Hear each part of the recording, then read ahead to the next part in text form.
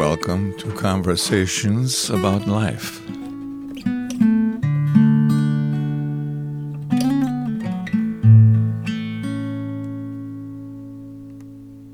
Well, thanks, Mike, for being a part of the conversation today. Yeah, thanks for having me. I've been looking forward to this for a while. Oh, have you? Yep. Any particular reason why? No, I just think it's interesting, and I've never been able to be a part of a podcast or anything like this. I just think it's cool. And Okay. I was looking at and listening to some of your other stuff, and I was just looking forward to it, having a good conversation. Yeah. Okay. Yeah, I've been looking forward to it too. So, as an introduction, you're a young engineer, right? Yeah, automation engineer. Automation engineer. So does that have to do with robotics and stuff like that? Yes and no. There are advanced automation engineers, I guess you could call them, and they deal with a lot of robotics design. I do more of the programming. So, we use these industrial computers called PLCs, programmable logic controllers, and they're basically computerized relays. So if you know anything about a relay, it's just like a switch on and off, and they use these for these gigantic processes where you've got things like motors and robots and all sorts of things on like assembly lines or in a power plant, and we program the robots and these mechanical processes to work together. But there are divisions that actually do the robotics design as well. I'm just not part of that. Not that smart. So does your work involve like coding at all, or? Yeah, so these PLCs, they have their own programming language. They call it ladder logic. And if you've ever seen anything like a wiring diagram, the code pretty much looks like that.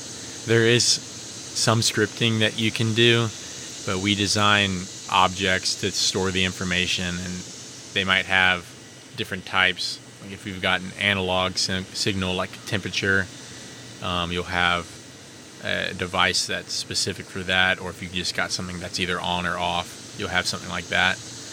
And if in principle it works just like any other code, but it is primarily graphical. So I wouldn't necessarily call myself like a computer programmer, but there is programming involved. Okay. And then scripting, is that kind of like scripting, like Linux scripting on the bash in the shell or something like that? Yeah, so whenever I talk about scripting, I'm just talking more of very high-level programming. It's very simple in its architecture and syntax. Do you know what pseudocode is? You ever heard of that? I know what sudo is, as in super user, like if you're in Okay, so I'm talking pseudo like PSEUDO, like false. No, I don't know what that is. Okay, so pseudo just means false, I think. Okay. Pseudocode is Right. basically, it looks like code, but it's not necessarily a coding language. Okay. So it kind of looks like that. It's really simple. If you know anything about like if-then statements, that Right. sort of thing, you have things like that. It's pretty simple because we're dealing with, we're dealing with computers where everything's binary, on or off. Right. So it's just a combination of multiple things either being on or off at the same time to make something else come on. Right. Yeah, we better get off this before we lose anyone not interested in technical stuff. But are you kind of like technical minded? I mean, does it take a certain personality to get into this? Like, is it similar to enjoying math and stuff like that? I suppose. I've always been kind of like a computer guy. Okay. Ever since I was little, I just thought computers were really cool. Okay. And I always had in mind to be a computer hardware engineer, design like computers in cars and planes, things like that. And I realized that would require more schooling than what I was willing to do. So I kind of found like a middle ground, somewhere where I could be doing a little bit of this programming sort of stuff, but also looking and dealing with hardware and more hands-on thinking. And that's where I found this automation engineering. Okay. Have you ever gotten into like Linux type of stuff? I have taken Linux courses when I was in school, and I have a laptop that I've designated specifically for Linux processes, but I wouldn't call myself a big Linux guy. Okay. I just think it's interesting. Right. It's so common, like in cars and appliances that have a computer in them. Like I from what I hear, Linux is the most popular operating system because of stuff like that. Yeah, and it's most Linux operating systems are really easy to develop for specific needs. So there's hundreds of different Linux operating systems, and Linux in its most rudimentary form is open source. So anybody can get their hands on it and do anything they want with it. There's no proprietary. Is that how you say that? Nothing's proprietary about it, unless you design your own specific form of Linux, and then you can make it your own. But right. Well, besides engineering, so I know you identify with Christianity. Mm-hmm. So is that always been a big part of your life? Is that, and so forth? Yeah, so I grew up Catholic. Oh, did you? Yeah. I didn't know that. I think I was Catholic and part of the Catholic system, tradition, whatever you might call it, church, until about 7th grade. So I was never confirmed. But my mom, her parents are both Catholic, and I believe my grandpa was actually in a Catholic seminary preparing for priesthood, and my grandma, she might have been in the convent, as we call it, to be a nun. Wow. But yeah, they ended up falling in love and getting married, and my grandpa worked for the Catholic newspaper here in St. Louis for his entire career, as an editor or distributor, something of that sort. But so whenever my mom married my dad, she had him convert to Catholicism because he wasn't really strong in any kind of denomination or that sort. I think he grew up in kind of a mixed Lutheran Baptist household, but he was just, I'll do whatever you want kind of thing. Just don't bother me too much about it. So that's how I grew up. And I think around 2012, so I was about 12 or 13,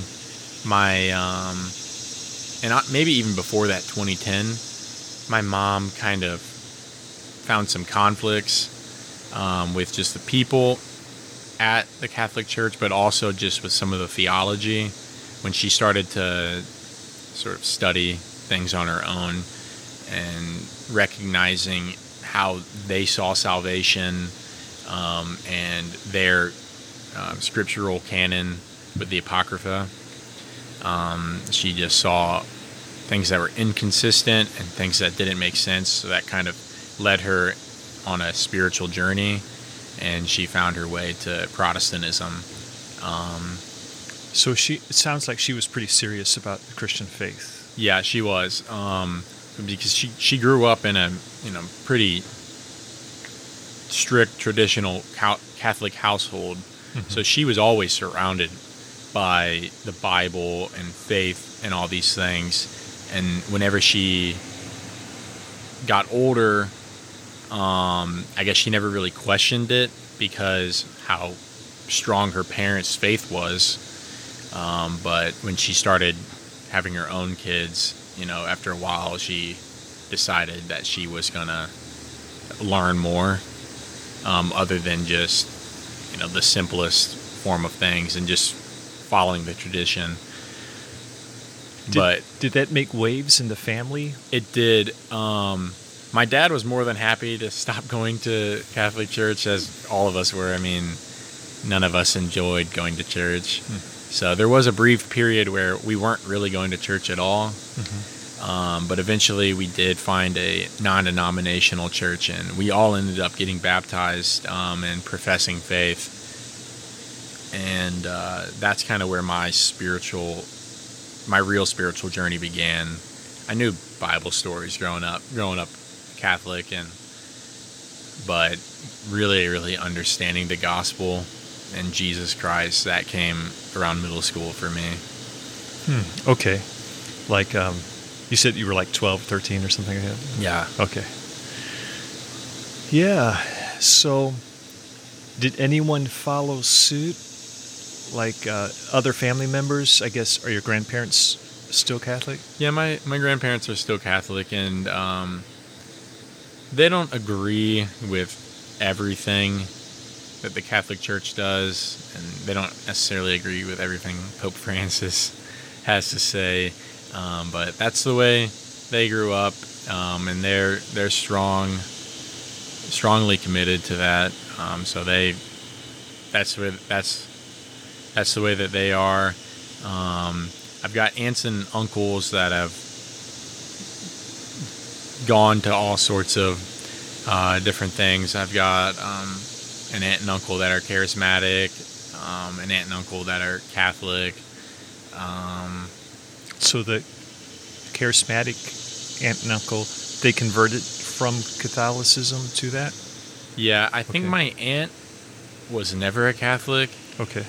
And my uncle wasn't necessarily super engaged with Catholicism, that he was willing to, remain that way.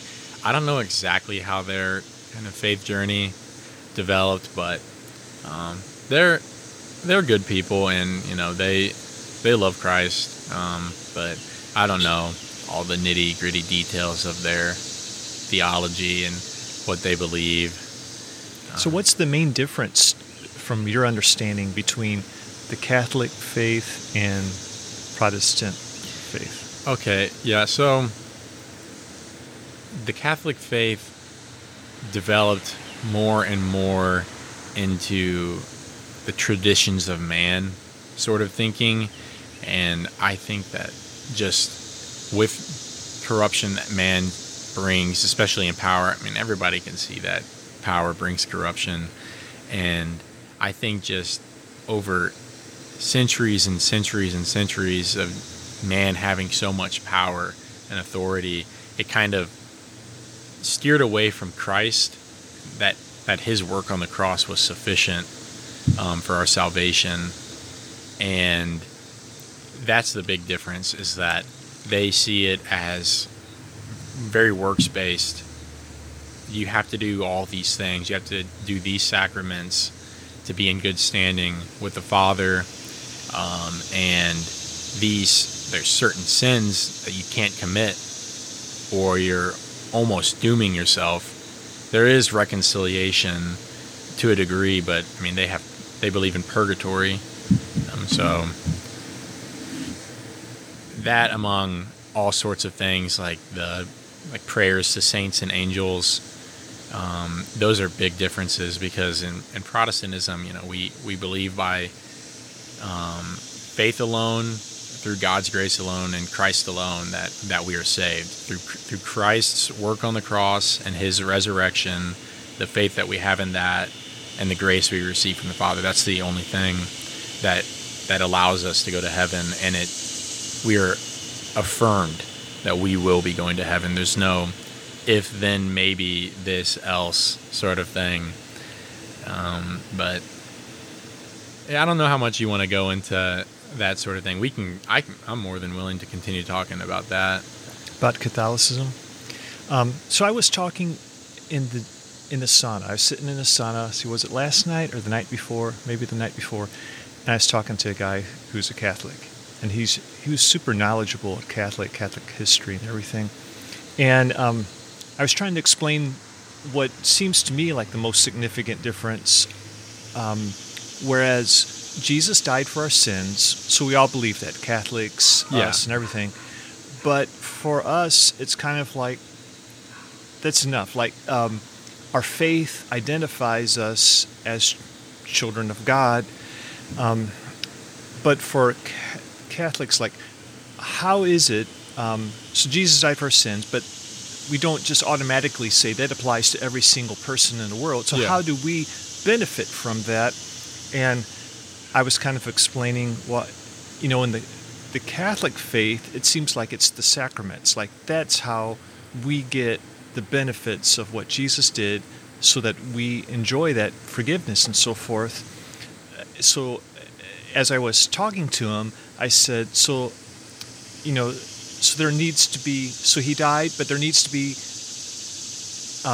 I said, but of course there needs to be, like, I don't know, like confession of sin. Even we believe there has to be something, and he said, the sacrament of penance or repentance, or penitence, where they confess. Mm-hmm. And I thought, well, that does, there seems to be a little a similarity there, because I had just said you do need to it would say there needs to be some acknowledgement of sin and confession of it, and turning from that or something. And he's saying the same thing, except that it's put, they call it a sacrament, and it's more formalized and so forth. But it's not quite all so neat as that, because like the Eucharist, somehow in the Catholic understanding of things, we're receiving grace somehow, through that and stuff. But anyway, I don't know. Yeah. There's a lot of history with the Catholic Church. Yeah.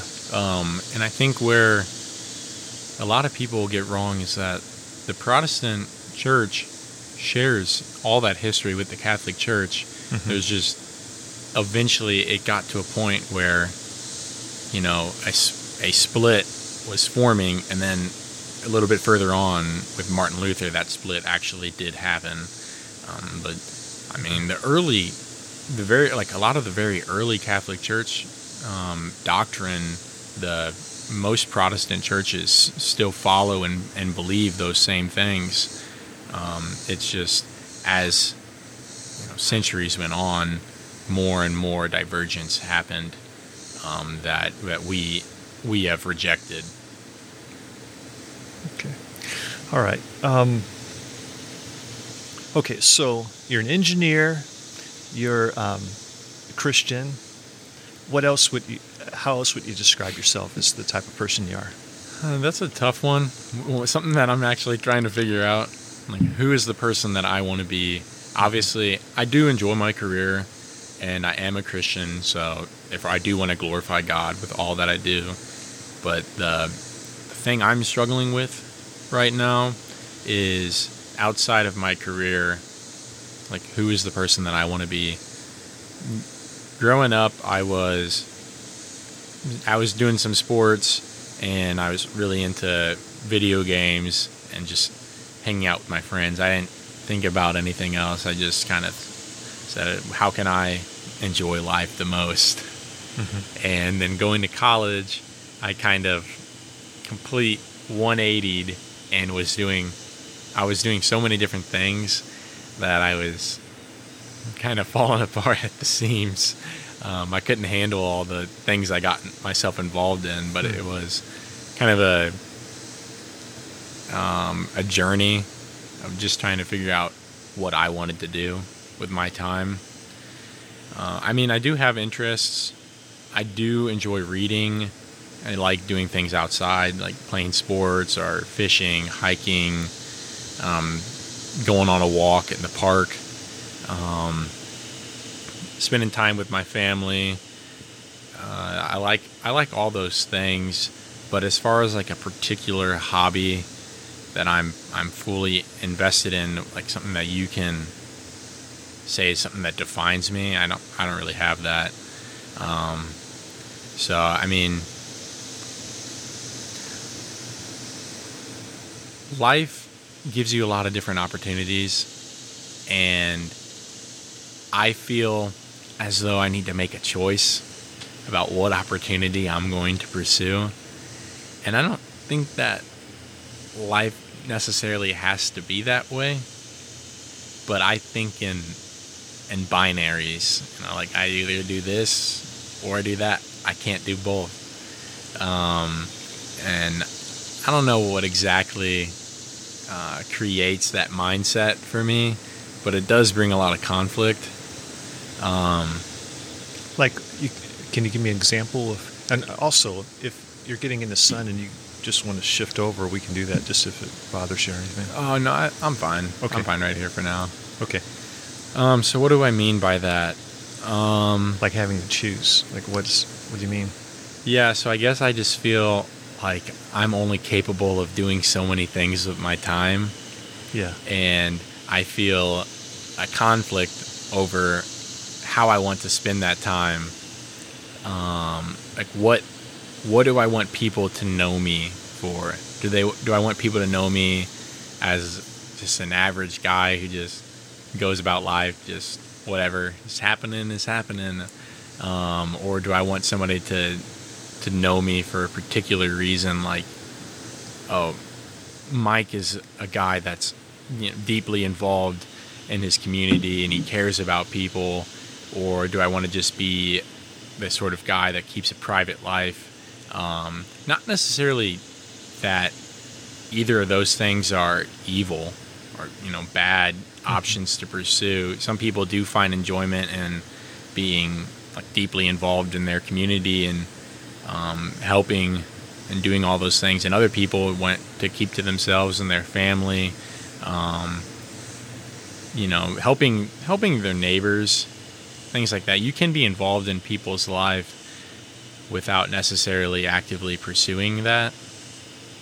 And it's not just about private life or, being involved in my community. It's like, do I want to be somebody who reads books all the time? 'Cause I enjoy reading books, but, I don't know. I confuse myself a lot. So does that really answer any questions? Kind for you? of. So what's life all about from your perspective? I think life's all about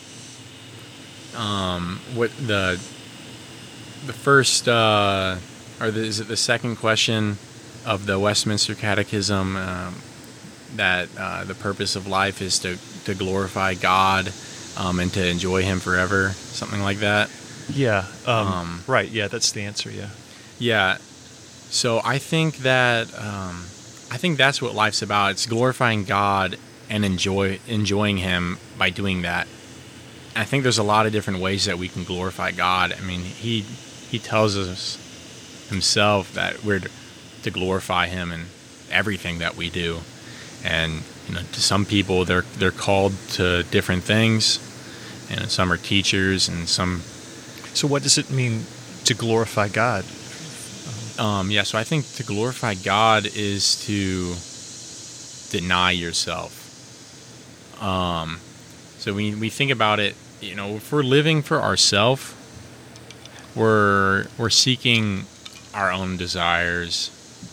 And I can kind of talk a little bit more about that after I get this across. But whenever we're living to glorify God, we're seeing how are we living our lives in a way that instead of bringing joy to ourselves and our own selfish ambitions and desires, but how can people see God and trying to not use the word glory. I'm trying to say that God in a more glorified way, that they would see God for who He truly is by the way that we live our lives. God is the perfect depiction of what is good and perfect. And so how can we live our lives that people would see God in that way? So we're talking about how are we using our time. If we're going to work and we're just trying to get the workday by, we just the work gets done and I go home and I don't think about that anymore, and I'm not trying to be the best employee, or all those sorts of things. It's like, are we glorifying God with our time at work? I would say no. We're trying to find the easiest way for ourselves. And whenever we go home, we just turn on the television and let our minds go numb, for the entire evening. Are we really glorifying God, or are we just trying to, enjoy ourselves? We're not seeking any hardship. And I think that's where we really glorify God, is whenever we are pursuing hard things. It's hard to want to be a good employee, when your boss isn't kind to you, to still want to do the very best to get the job done to satisfy your employer, or going home and deciding, I'm not going to watch TV for 3 hours. I'm going to go and help my neighbor who's struggling with his car right now. That sort of thing. So God is glorified when we do hard things, because that shows something about God. Is that what it is? Or so there is a balance to it. Watching TV, it's not inherently evil. Right. We can enjoy things in this life. God does bless us with things. Mm-hmm. But I think when we cause ourselves to be too idle, I think that's where we kind of slip away from this glorifying God.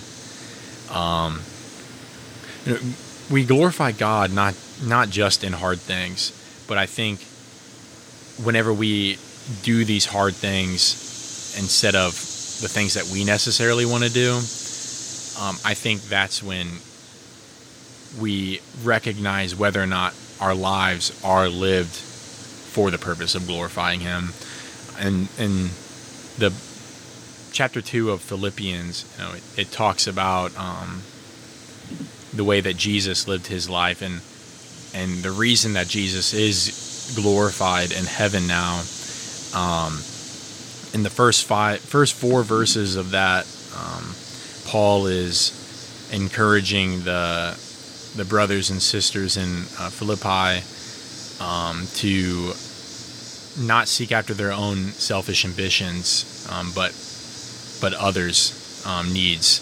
I think it goes something like, not that we look after our own selfish ambitions, but we consider others as more important than ourselves. Something along the lines of that. I think in the last the last 6 verses up to verse 11, from 5 to 11, it tells us that we should adopt the same attitude of Christ Jesus, who, though He existed in the form of God, He was equal to God. He set aside his godhood. Not that He was no longer God, like He was still God. I want to be careful with those words, but that he stepped aside from His, eternal place in the heavens, this glorified state, to, live a poor life as a carpenter in the Middle East in the first century, and He did that for us. He was the greatest thing in the entire universe, and He became a lowly peasant in Jerusalem, in Israel in the first century underneath the Roman Empire, and was subjected to all sorts of hatred by His own people. He was crucified. I don't think that anybody wants to do those things. Yeah. So the idea of just saying no to ourselves, saying no to our desires, it kind of like conflicts with me a little bit, because was that what life is about? Just saying no to what I want? But there's a way of looking at it where it's like, it's not saying no to what you want, but it's saying yes to something higher and greater. Yeah, I agree. Yeah. So that's where I'm trying to figure out, because I think that we can pursue something that's higher and greater and still have enjoyment. I mean, John Piper's, his saying, God is most glorified in us when we are most satisfied in Him. How can I live my life in a way that is both pursuing something that's greater with my mindset on heaven and eternity, without necessarily sacrificing what I want out of life. Like, God isn't necessarily glorified more in one person being a doctor and one person working in a factory. But the person that wanted to be a doctor, not that I guess everybody wants to be a doctor. Some people maybe just pursue it for the money and because they can. But if somebody wants to be a doctor, they're going to pursue that and they can glorify God in that. If I want to be somebody who, works on cars, like that's a hobby of mine, I want to work on cars. It's not that I can't work on cars because I need to be going out in the streets and preaching the good news and giving away all my money like all the time. And, we don't necessarily need to be the lowliest people on earth. So I think we can pursue our own desires, but we should see first in an eternal mindset. It's like, if I do this, will it ultimately lead to wasted time, wasted life, and something that amounts to nothing in the end? And that's something that I struggle with that a lot, because God doesn't necessarily say that having a hobby that is to yourself, your own personal time, is evil. But if we do too much of that, it can produce evil. Because it's wasting your life. It could be, if you're too much, Yeah. So what's the most significant? So the opposite of waste is significance. It's like it means something. So for you, like, if you look back in like a past week or something, like, what's the most significant things that you're involved in? Like, what means the most in like either your typical week or just in general? What seems to be really important? So I think something that's really important is definitely trying to make time for the people in my life that I care about, in some way or another. Some people, they live far away, and it's just about reaching out to them. Hey, how you doing, man? Yeah. Other people that are, closer, like my family or people that live near me, it's about, making time to show them that I care and I'm interested about their lives. Yeah. Because I am interested about their lives.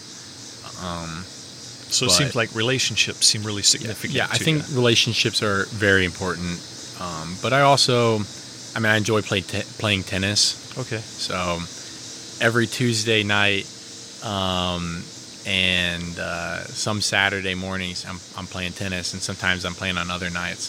If somebody can play tennis and I can play tennis at that same time, I would like to play tennis. Yeah. So I think, trying to make time to get physical activity, and, if I'm not playing tennis or something like basketball, I like working out. I enjoy being healthy and staying active. That is something that is important to me. Yeah. But also, I like personal time. Like, I like me time. Yeah. I think that's what kind of gives me conflicts of what do I want to do with my life, because I want to just stay in my room a lot of times and just read a book, or just be by myself, lay on the floor and do nothing. Yeah. But I can't live my entire life laying on the floor doing nothing. Right. But sometimes that's kind of like energizing, or just regrouping or something. Yeah. To be out there doing other things too. I try in my weeks and my time to maximize my outgoingness by maximizing my personal time. That Okay. alone time. Like, how can I best spend my alone time that the time when I'm not alone is best used? Yeah. If I don't have enough alone time, then nobody's going to want to be around me. Yeah. But if I have too much alone time, then I never want to be around anybody. Right. I was thinking about this just the other day, but, some things we do, it's like that's kind of supportive, or you do it for something else. Like if you enjoy fitness, that's great. I enjoy that too, and it feels good just to have worked out or something like that. But we would say, well, our fitness helps us with, it gives us something, else. And then sometimes we do something else and it helps us to do something else. So, but like if we thought, well, I'm enjoying fitness because that's like the fulfillment of my life, there'd be a problem with that. Yeah. And I think that's something that I struggle with because I do have a little bit of an addictive personality. I get into phases where this is the thing in my life that is fulfilling me, and that's all I want to do. It's all I think about, and everything that I'm doing outside of that is a drag. I gotta get through this so that I can, do this thing. Like tennis, for example. I mean, I've been playing a lot of tennis this summer. I think about it all the time. But I have a roommate I lived with, and he always had like something wise to say, but something that he told me that I think was very true, but it was funny thing he said. He said, Michael, I'm only capable of doing about 3 things in a day. What those 3 things are, I don't necessarily know from day to day, but if I try to do something else outside of that, it all falls apart. I can't handle that. So he's like, if I work, that's one thing. If I work out, that's the second thing. If I do homework, that's the third thing. Everything else that I do, I'm going to be in my room. I'm not going to be doing anything productive at all outside of those 3 things. And I think there is some kind of truth to that because, like I said, when I was in college, when I was in school, I was doing so many things all the time. And from the moment I'd wake up at 5 a.m. and I'd be going until 9:30, 10 o'clock, I'd take a shower and I'd go to bed, and it'd be the same thing over again. And every once in a while I'd have that evening where nothing was happening, and I'd reflect to myself and I'd think, this is exhausting. So I think that, we need to have hobbies or things that we're doing that prepare us for something that maybe be more important in an eternal way. Yeah. So some things we do, like, okay, so we enjoy fitness, that supports our life so that we can do other things. Yep. We enjoy hobbies because it regroups us, it's recreation, and it supports us for something else. We work, so we have money, so someone else is not, so there's all these reasons why we do different things, but we get to a certain point of some activities where it's like you don't go beyond it. Like I enjoy this friendship or this connection with this person, and if we said, because it gets me, then it almost seems like a problem. Like it would be almost like we'd be using the person. Yeah. Some things just seem to be like that ultimate step where it's not like I do this because of what it, so I can do something else, and it seems. And the main thing I think about is like social relating and connection. It just seems like that's so fundamental. Like if we were to say we're doing it for what we can get out of it, it just seems wrong. And even like evangelism, like I'm becoming this person's friend so that I can save them or something. That's like real bad terminology. But like anyone would recognize there's a problem with that, even like a lost person. They recognize that, and that's something that I have seen. People see other people as projects or opportunities for themselves, and I think that's the sort of thing that comes back to that selfish ambition sort of thing. It's like you want something, and you're using other people and things to obtain that goal. And that goal, it might seem good. Like, oh, evangelize and have somebody, be saved. Oh, they're going to heaven now. That's such a good goal to have, to want to save people. But, you're not becoming friends with them to enjoy their friendship and that relationship. You're doing that for your own personal goal. Right. Yeah. So, because so many things, it's just appropriate to say, I do this because it supports this, or you could do that, but with people, you can't really do that.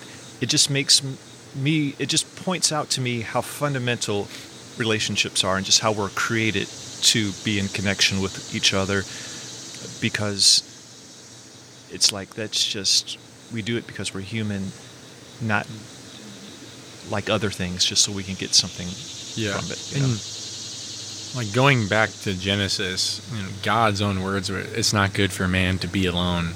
We were made to be in community. And God is one God, but he's also in eternal fellowship with the three persons of himself, the Father, Son, Holy Spirit. God himself is an eternal community. So we were made in his image. So it only makes sense that we want to be in community with other people. And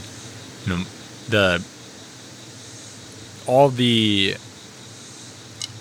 failures, I guess, or the bad things about people being in community with one another, that's a product of sin. It's not a product of we shouldn't be in community with other people. Yeah.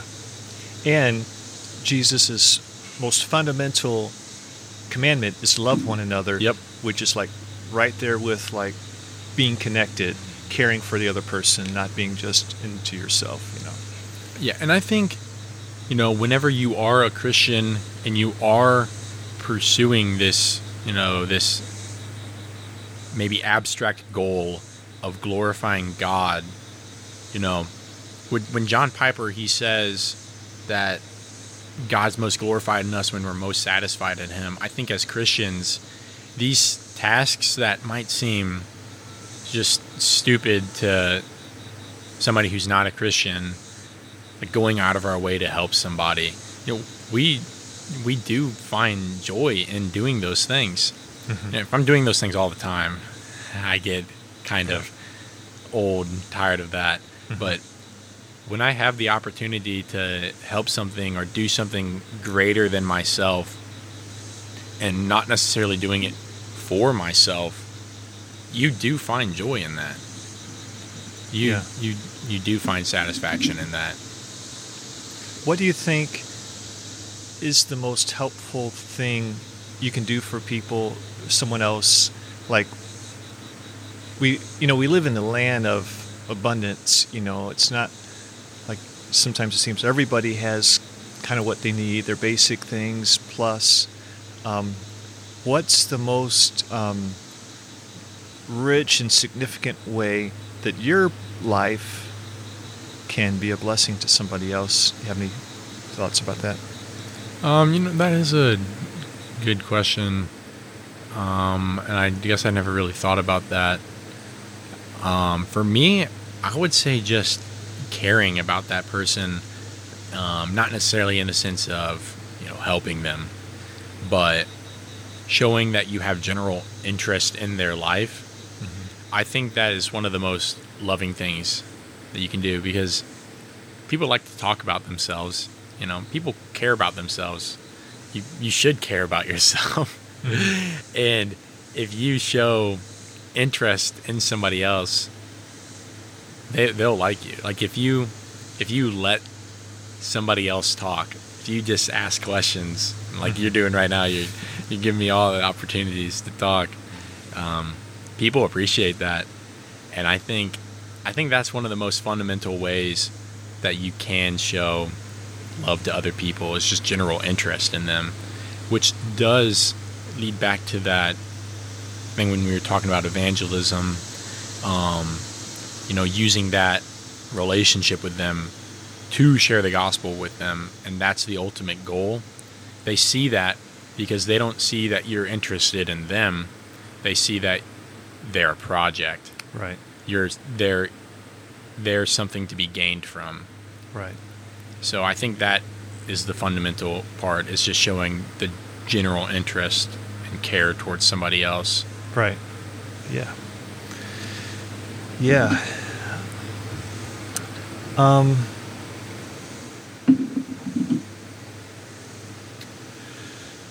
So, has there been anything in particular that's really impacted your life, that really changed its course? Either a person or an experience or a book or anything like that? Yeah, I would say two of the most influential things in my life were, probably one of the most influential things in my life was when I went to college. I joined a fraternity because my older brother was in this fraternity, and one of the goals, which we just talked about goals from people, I wouldn't necessarily say it was his goal, but it was a factor in him doing this. But he joined a fraternity because he knew some of the people in the fraternity. He joined his sophomore year, I think. Most people, they join when they're freshmen. He was friends with some of the people in this fraternity, and he saw it as a good platform to be able to share the gospel with other people. And he made such good friendships with a lot of these guys in this fraternity that he genuinely did enjoy. And on top of that, he got opportunities to share the gospel with them.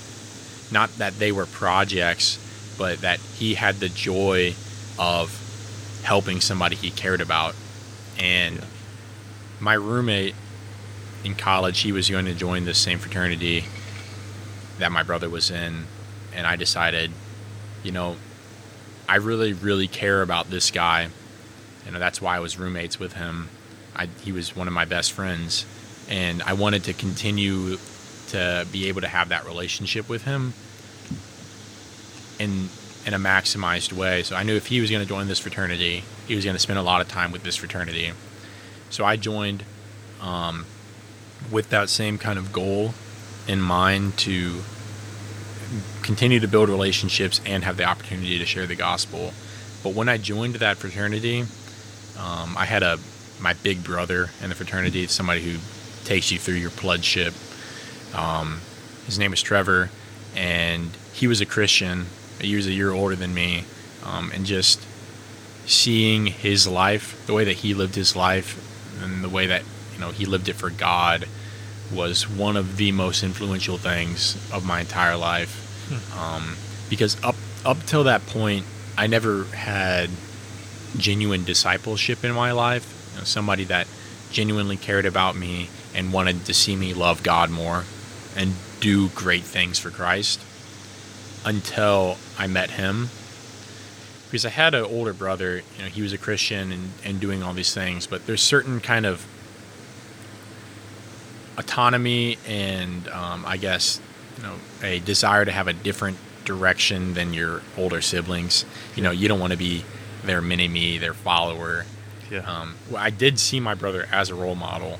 Mm-hmm. I did genuinely think the steps and the direction he was going in his life was cool and something that I would want to model. I would want my life to be like his, but I didn't want to necessarily be a tag along to my brother.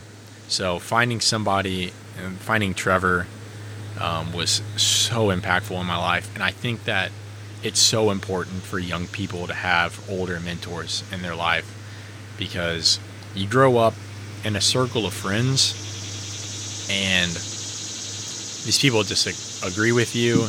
They're not necessarily any wiser than you, especially as young. You haven't lived long enough for your lives to be drastically different from each other, to have acquired new knowledge. Mm-hmm. Two 50-year-olds that have lived radically different lives are going to have a lot of differences in their wisdom that they can gain from each other. But when you're young, everybody's still just learning the basics of life. Having somebody older in your life to look up to and that care about you is super important, I think. And So- that's what I had. Do you have a mentor now?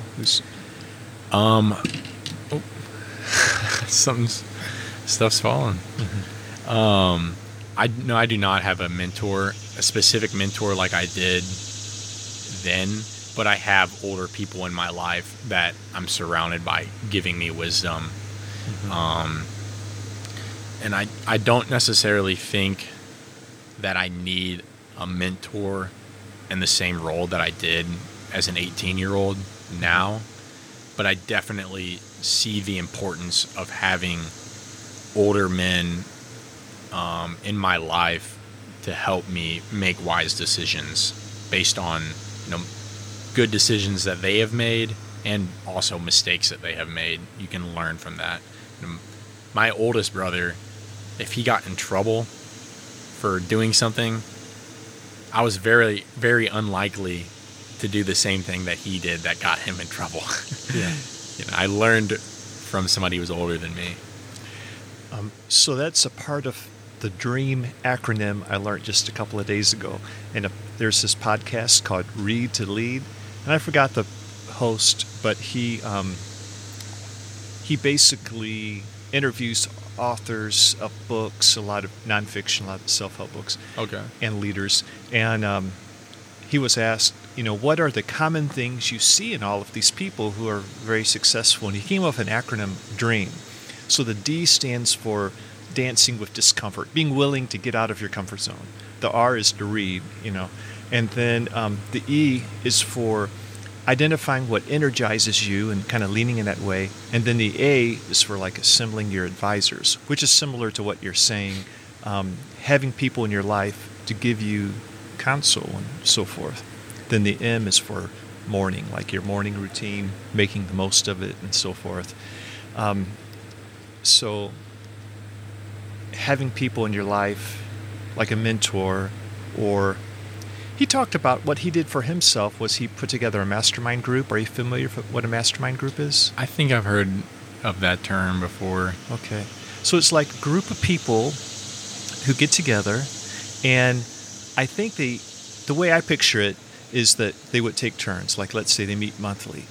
This month, this person is going to talk about their challenge, and everyone is going to throw in their feedback, and then next month, this person is going to talk about their challenge at the time, and everybody is going to throw in their feedback. So it's kind of like you're getting the benefit of a bunch of different people's insight, and you're just taking turns doing it. So That's really cool.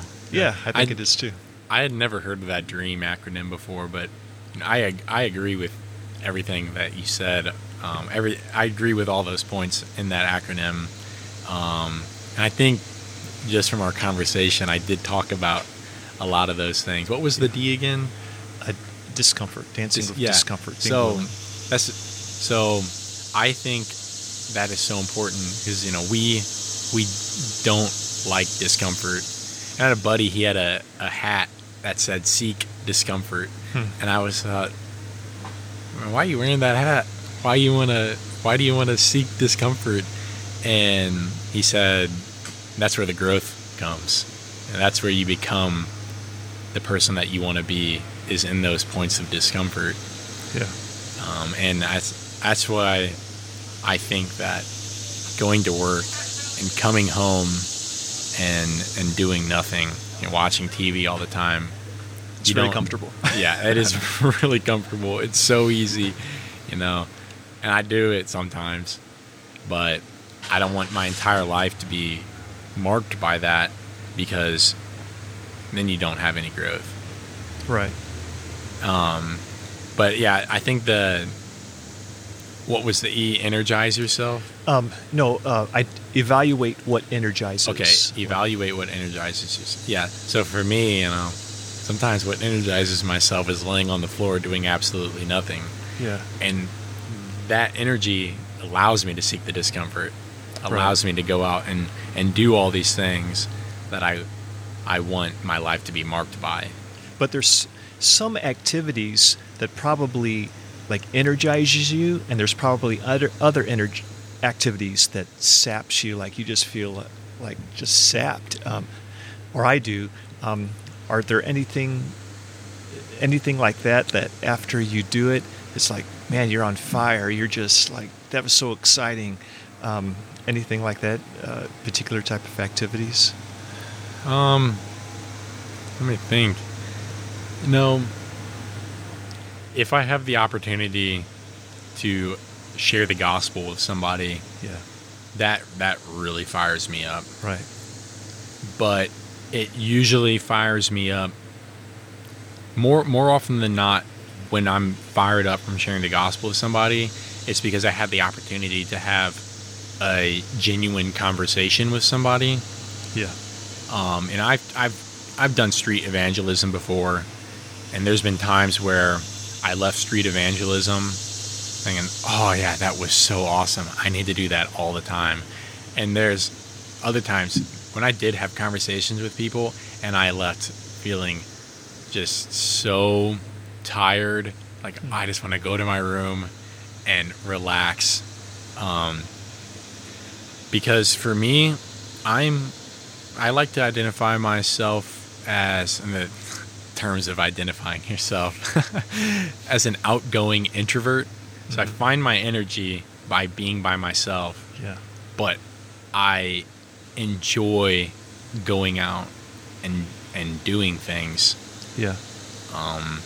So sometimes if I'm too out there, it just destroys my energy levels. It makes me feel so uncomfortable. Like I have no desire to be where I am right now.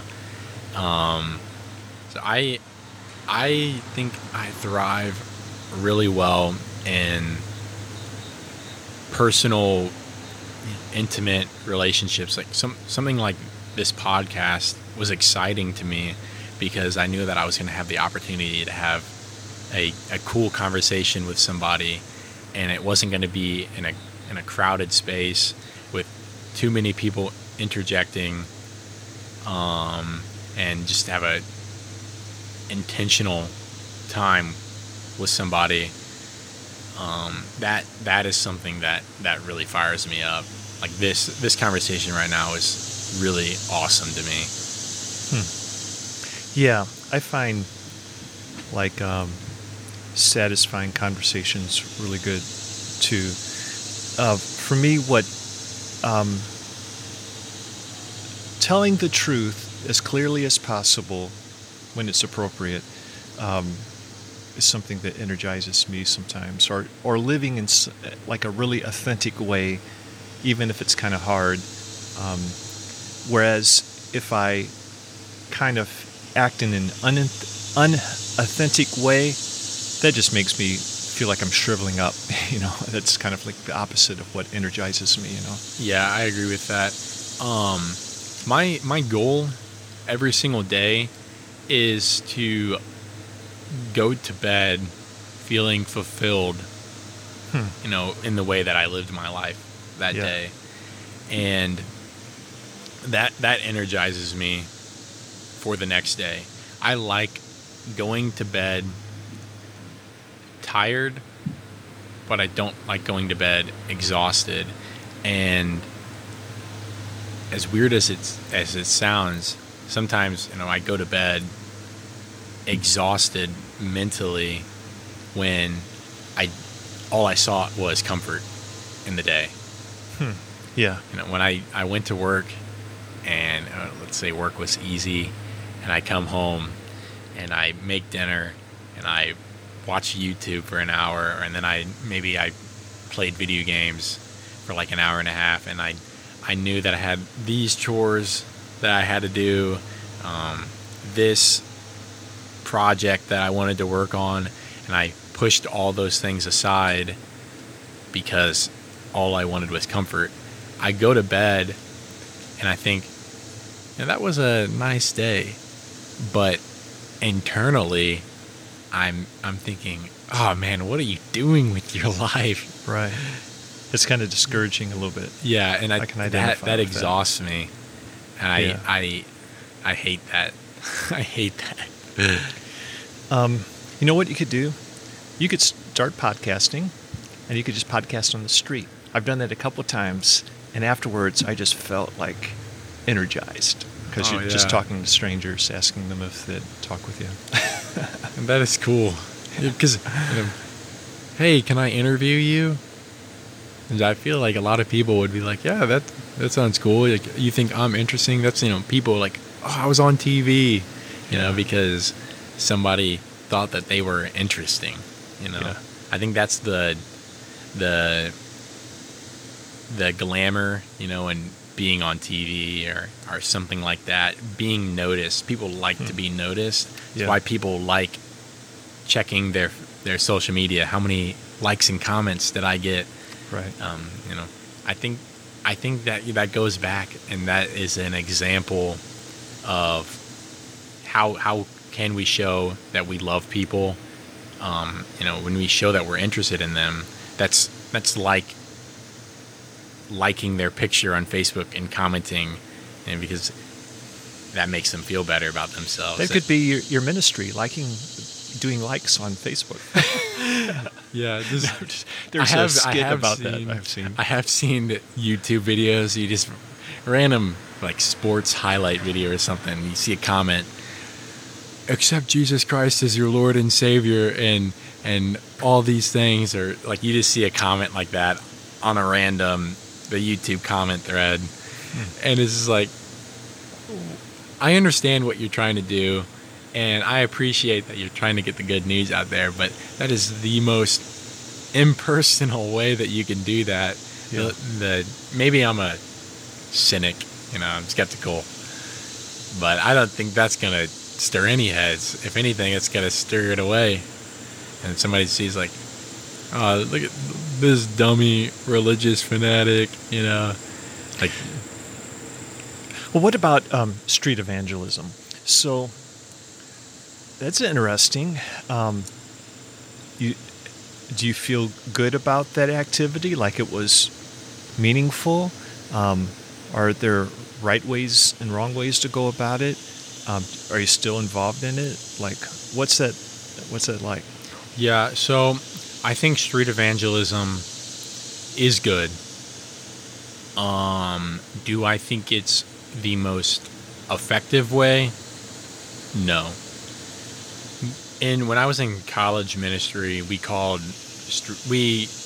not necessarily street evangelism, because you can do it anywhere. You can do it we had a university center at school, where everybody gets lunch and all those things. We called it shotgun evangelism. Okay. And you're just walking up to a random person and sharing the gospel with them. And like, what would your first word be, or your first sentence?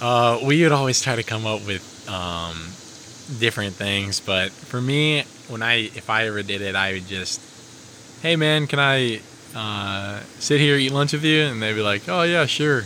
And I'd eat with them, and I'd be like, oh, can I ask you a question? It's kind of deep. And they'd be like, oh yeah, sure. They can't escape. They're eating their lunch, and you've been eating with them, and you're like, what do you think about the afterlife? And that starts a conversation. And very, very rarely in a situation like that does somebody completely shrug you off. They might be disinterested in the conversation, but they're not going to completely shut it down. Whereas street evangelism, you walk up to a random person and you start talking to them. They're like, oh no, I don't want to talk about that. I'm not talking about that. And they walk away. Yeah. But if you put them in a position where they can't escape, or escape is difficult, you can have those conversations. But I think where street evangelism is most effective is when there's opportunity to follow up.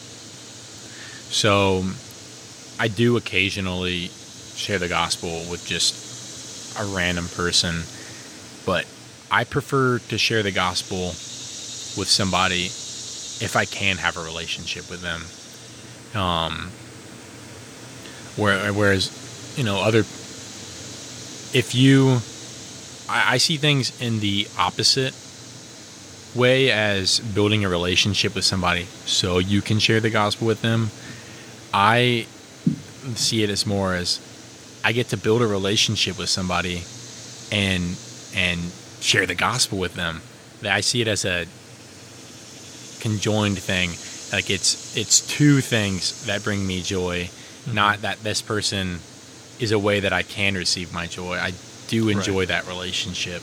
Right. So that's why I personally don't like to participate in a lot of street evangelism unless I see the ability to follow up. Yeah. And probably what you're describing there is like either doing something out of love or out of my religious duty or my religious zeal or something. Yeah. Then it's all about me. You know? And I definitely do think that some people do effectively street evangelize, and they do so in a loving way. Yeah. And I mean, I watch Ray Comfort videos all the time, and man, he street evangelizes every day, it seems, and that's all he does. But if you do watch a lot of his videos, he does follow up a lot of times with people, and I think that being his full-time job, that is something that he can effectively do. But as somebody who, maybe struggles with time, like balancing their time like I do, putting myself out there all the time doesn't end up being that way. I'm, like my friend said, I'm only capable of doing 2 or 3 things in a day. That might be an exaggeration, like of how little you can accomplish in a day. But me personally, I can only do so much in a day before I feel drained, because I need that energizing time to myself. Some people are extroverted. They have to go out to get any energy. Yeah. I'm not that kind of person, so I think that's why more intimate relationships work better for me. Right.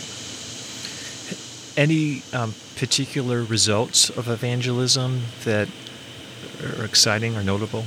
Yeah, I mean, I have seen people come to the faith through like my efforts, through my sowing of seeds or watering, whatever you want to call it. And it is a really joyous time.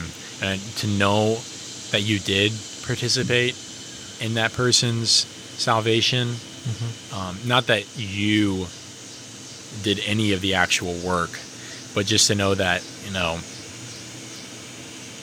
you will receive a reward for that. We will receive rewards for our good deeds. But it is a really cool time to see somebody converted to the faith and radical life change in their life, just to see it before your eyes. And I have seen that happen. But I have also seen people start that process of conversion, see how hard it is, and then to go even further away than they were before. And that isn't something that you should be discouraged by, because, like I said, you're not the person that saves. All we do is we plant the seed. But it's hard not to be discouraged when somebody seems like they're getting it, and then they run further and further away. And the hardest thing is not only that are they rejecting Christ, but oftentimes they're rejecting you, and you lose friendships and relationships. I have people that I was really good friends with, and they disappeared from my life. I don't know if it's maybe they feel like they've disappointed me, that I don't want to be a part of their life anymore because I've rejected this thing. Maybe they do think that I saw them as a project and that I failed them, and that kind of thinks like, I don't want to talk to this guy anymore because he's going to just disapprove of the way I'm living my life. And we in campus ministry, we made a joke where there was a Starbucks on the campus in the university center, and there's always people from our campus ministry. The campus ministry I was in was called Campus Outreach. and there was always people in campus outreach and Starbucks. And we joke about how people would go around Starbucks because there were people that we became friends with, share the gospel, they reject it, and they're like, oh, I don't want to see those campus outreach people. So they would go around Starbucks, or you'd see they'd walk into Starbucks, to like get something to drink, and they'd see somebody, and you knew they came in there to get something from Starbucks, and they'd turn around when they made eye contact with you. So what makes it hard for people? Is it like a lifestyle they want and that they would have to give up if they pursued Christianity? Yeah, so I've had people where I shared the gospel with them, and they said, I truly believe everything you're saying, but I like the way I'm living my life. I like my sin. And they more or less said that, I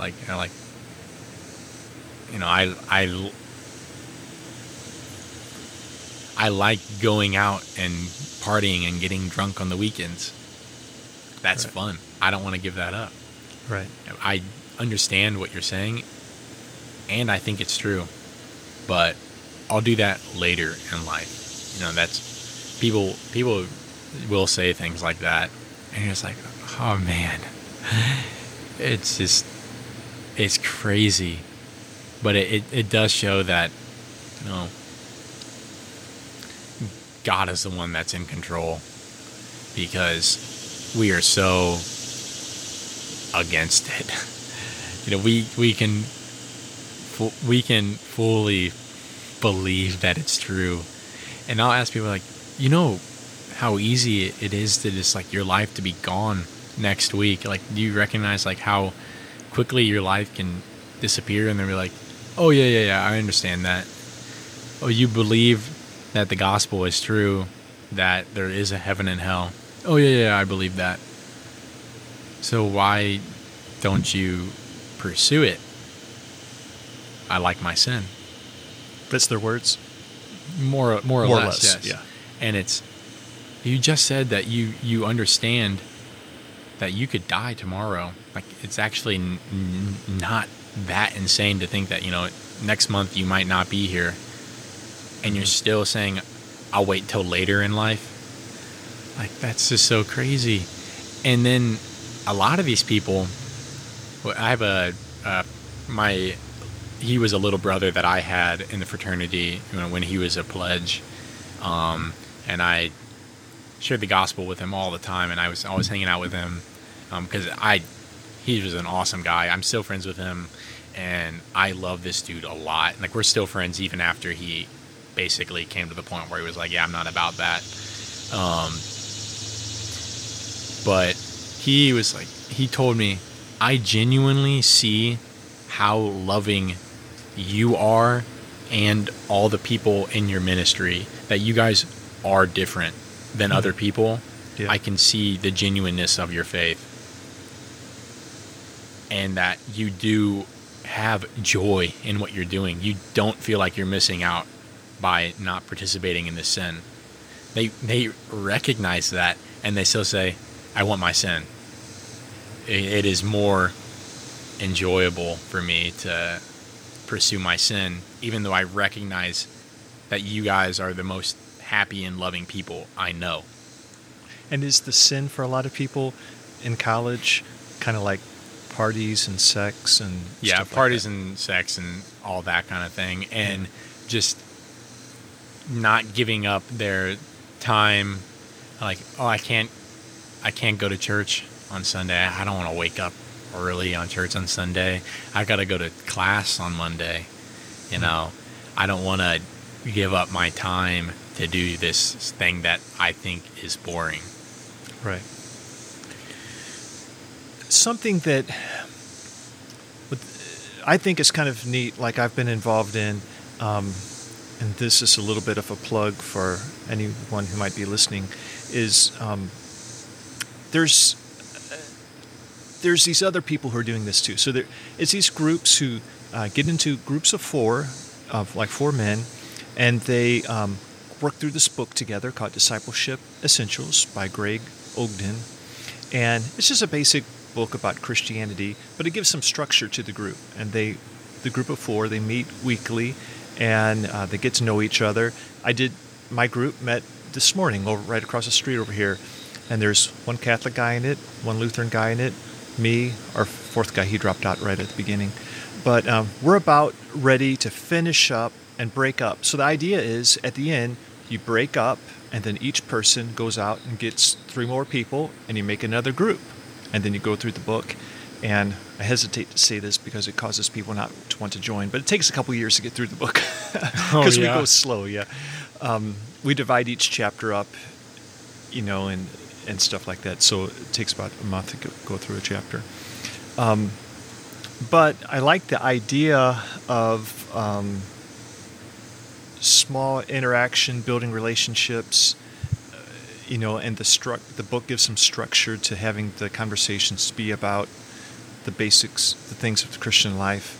And then I like the idea of it breaking up and then multiplying and doing again, So we would talk about that a lot in college, this idea of multiplication. Mm-hmm.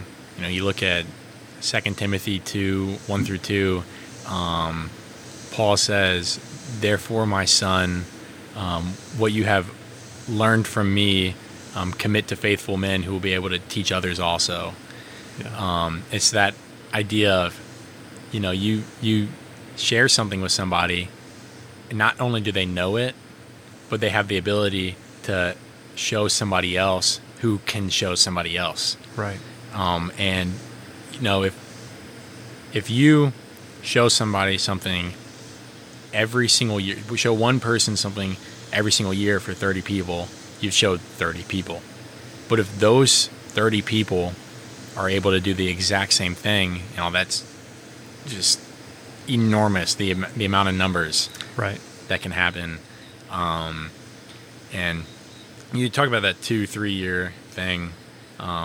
I think, it is important for things to take that long, because in college ministry, in college discipleship, everything's fast motion. Everybody is always around each other all the time.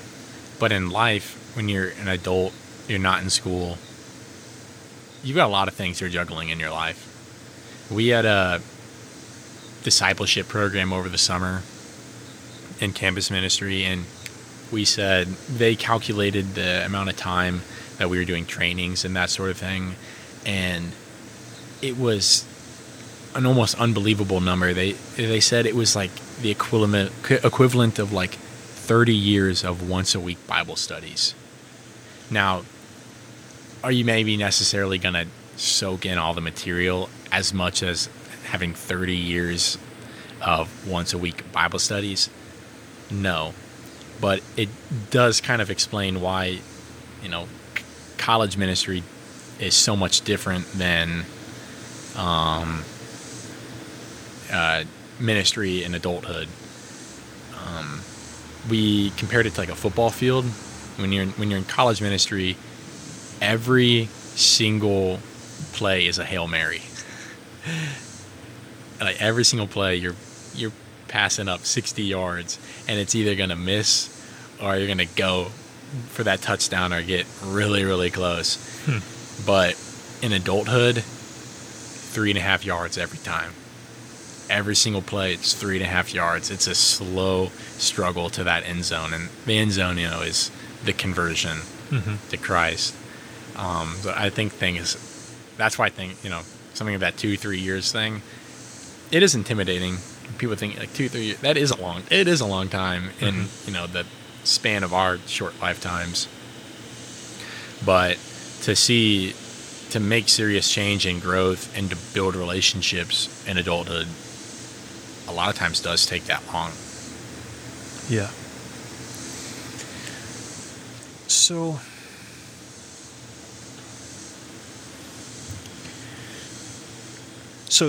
you're part of this worldview group that, Johnny's a part of, and we've been discussing the questions and stuff here at home before they come out.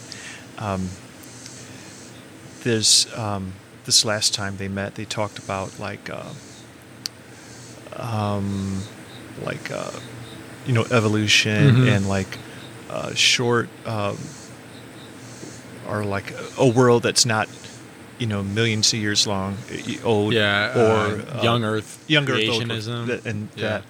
Do you have any thoughts? Is that something you've looked into and have opinions on? Yeah, so a lot of people are like, what in the world? I am a young Earth creationist. Okay. I wouldn't claim to be the most educated in this subject, and I don't necessarily know everything off the top of my head, but I have resources that I have read and agree with, and others that I haven't agreed with, that I have as resources that I can look back to. Mm-hmm. But yeah, I am a young Earth creationist. I don't see one in the Bible how you can not be a young Earth creationist. From any particular passage you're thinking of? I think Genesis 1. Okay. God created the heavens and the earth, and then He created the waters, the earth. He did all those things. He created the animals. They weren't evolved. He created each one according to their kind. And I think it's not written. The narrative style of the Book of Genesis is not figurative anyway. If you know anything about literary writing styles, the form of writing that Genesis is written in is literal. It's not the idea of fiction novels didn't come into play, I think, until like the 1700s or 1800s by all historic accounts of writings. So to look at Genesis and say that it's just a story that teaches morals and that sort of thing is like, when Moses wrote that book, he was writing it in a literal way. He genuinely did believe that all these things happened like this. He wouldn't write that God created each according to their... He would have written God set up each one according to their kinds to evolve into the life forms that they are today, if he believed that's how it was. And I think if you dismiss one section of the Bible, like say, oh, well, Genesis that's not actually real, none of that actually happened, I think you set yourself on the slippery slope to deny other things in the Bible. So I think that you have to affirm everything in the Bible, or you can't affirm any of it. And Genesis is one of those things that is one of the most distinguished book of the Christian canon of scriptures, like what we consider is true and actually is God's word. And that is one of the most significant of the 66 books. So yeah, I do believe that, I'm trying to think of the words. I think it's microevolution and macroevolution. Yeah. So micro is adaptation. Right. And macro is one kind becoming a different kind. Right. I believe in microevolution. Things do change and adapt, but they never become different kinds. And something I see that people say, oh, you have 75% of the same exact DNA as a potato or something like that. It's something crazy like that. And they say that's a point for evolution. And a lot of scientists and evolutionists actually say that looking at like the study of bones and carbon dating, those kind of things, actually aren't the most significant reasons to believe in evolution over millennia. Is that actually just how similar DNA is across different animals and plants. But to me, that just shows how awesome and magnificent God is, that he can make the most microscopic of changes and just have radically different outcomes. That I have 75, I don't know the exact numbers, but it's a big number, like 75% the same DNA as a potato, and I'm absolutely nothing like a potato. Yeah. Okay, cool. So microevolution, as in like a wolf can become a chihuahua, but not that a potato became a wolf, something like that, right? Yeah. Or that a whale could become a bear. Right. That's a really drastic thing, but you're not going to have a monkey is not going to become a human. Like, but a human with two humans with blonde hair having a kid with red hair. Where'd that red hair come from? And it was a mutation, genetic mutation. Could it be just a suppressed gene or something that's expressed in the child? Yeah, no, that definitely. But okay. I mean, if you look at historical or DNA findings, like red hair appeared at a certain point by scientific studies, that gene didn't exist before. But something that even more significant, noticeable is something like your skin color. People close to the equator have darker complexions than people who live in the Arctic regions. That's something that's like adaptation. And they adapted to have higher melanin levels to protect themselves. I mean, if I go to the equator and spend a bunch of time there, if I'm not wearing sunscreen and wearing clothes, like I'm going to get really, really burnt. And not that people with dark complexions don't get sunburns, but at the end of the summer when you're tan, you don't get burnt as easily at the beginning of the summer before you got tan. Right. So I think they say natural selection's the big evolution thing. I do think that natural selection is real, but it's not in the form of changing to a different kind. It's the small modification to survive your environment. Right. Okay. Thanks for your thoughts on that. I think it's really neat how you seem to consciously think at the end of your day, was it a fulfilling day, and how you felt about it and stuff like that. Yeah. So that's something from our conversation I want to remember, So just in wrapping up, is there anything, just anything else that we haven't discussed that, we should bring up and talk about or anything? I can't really think of anything, but I will say that most days when I think about it, was that day fulfilling? It's a lot of times I don't think that it's fulfilling. It's something I'm working on. Yeah. Well, at least it's kind of like a conscious way to try to be intentional rather than just going through life blindly and not even thinking about your life. Yep. So anyway, it seems like a good practice. Yeah, it's a way of measuring myself. Yeah. Some people, they journal.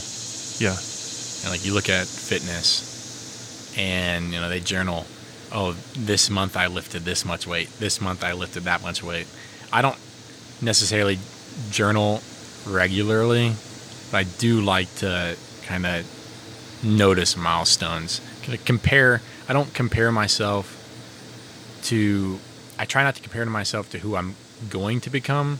I have an ideal, of that I'm striving for, but I like to compare myself to who I was last month, who I was last year.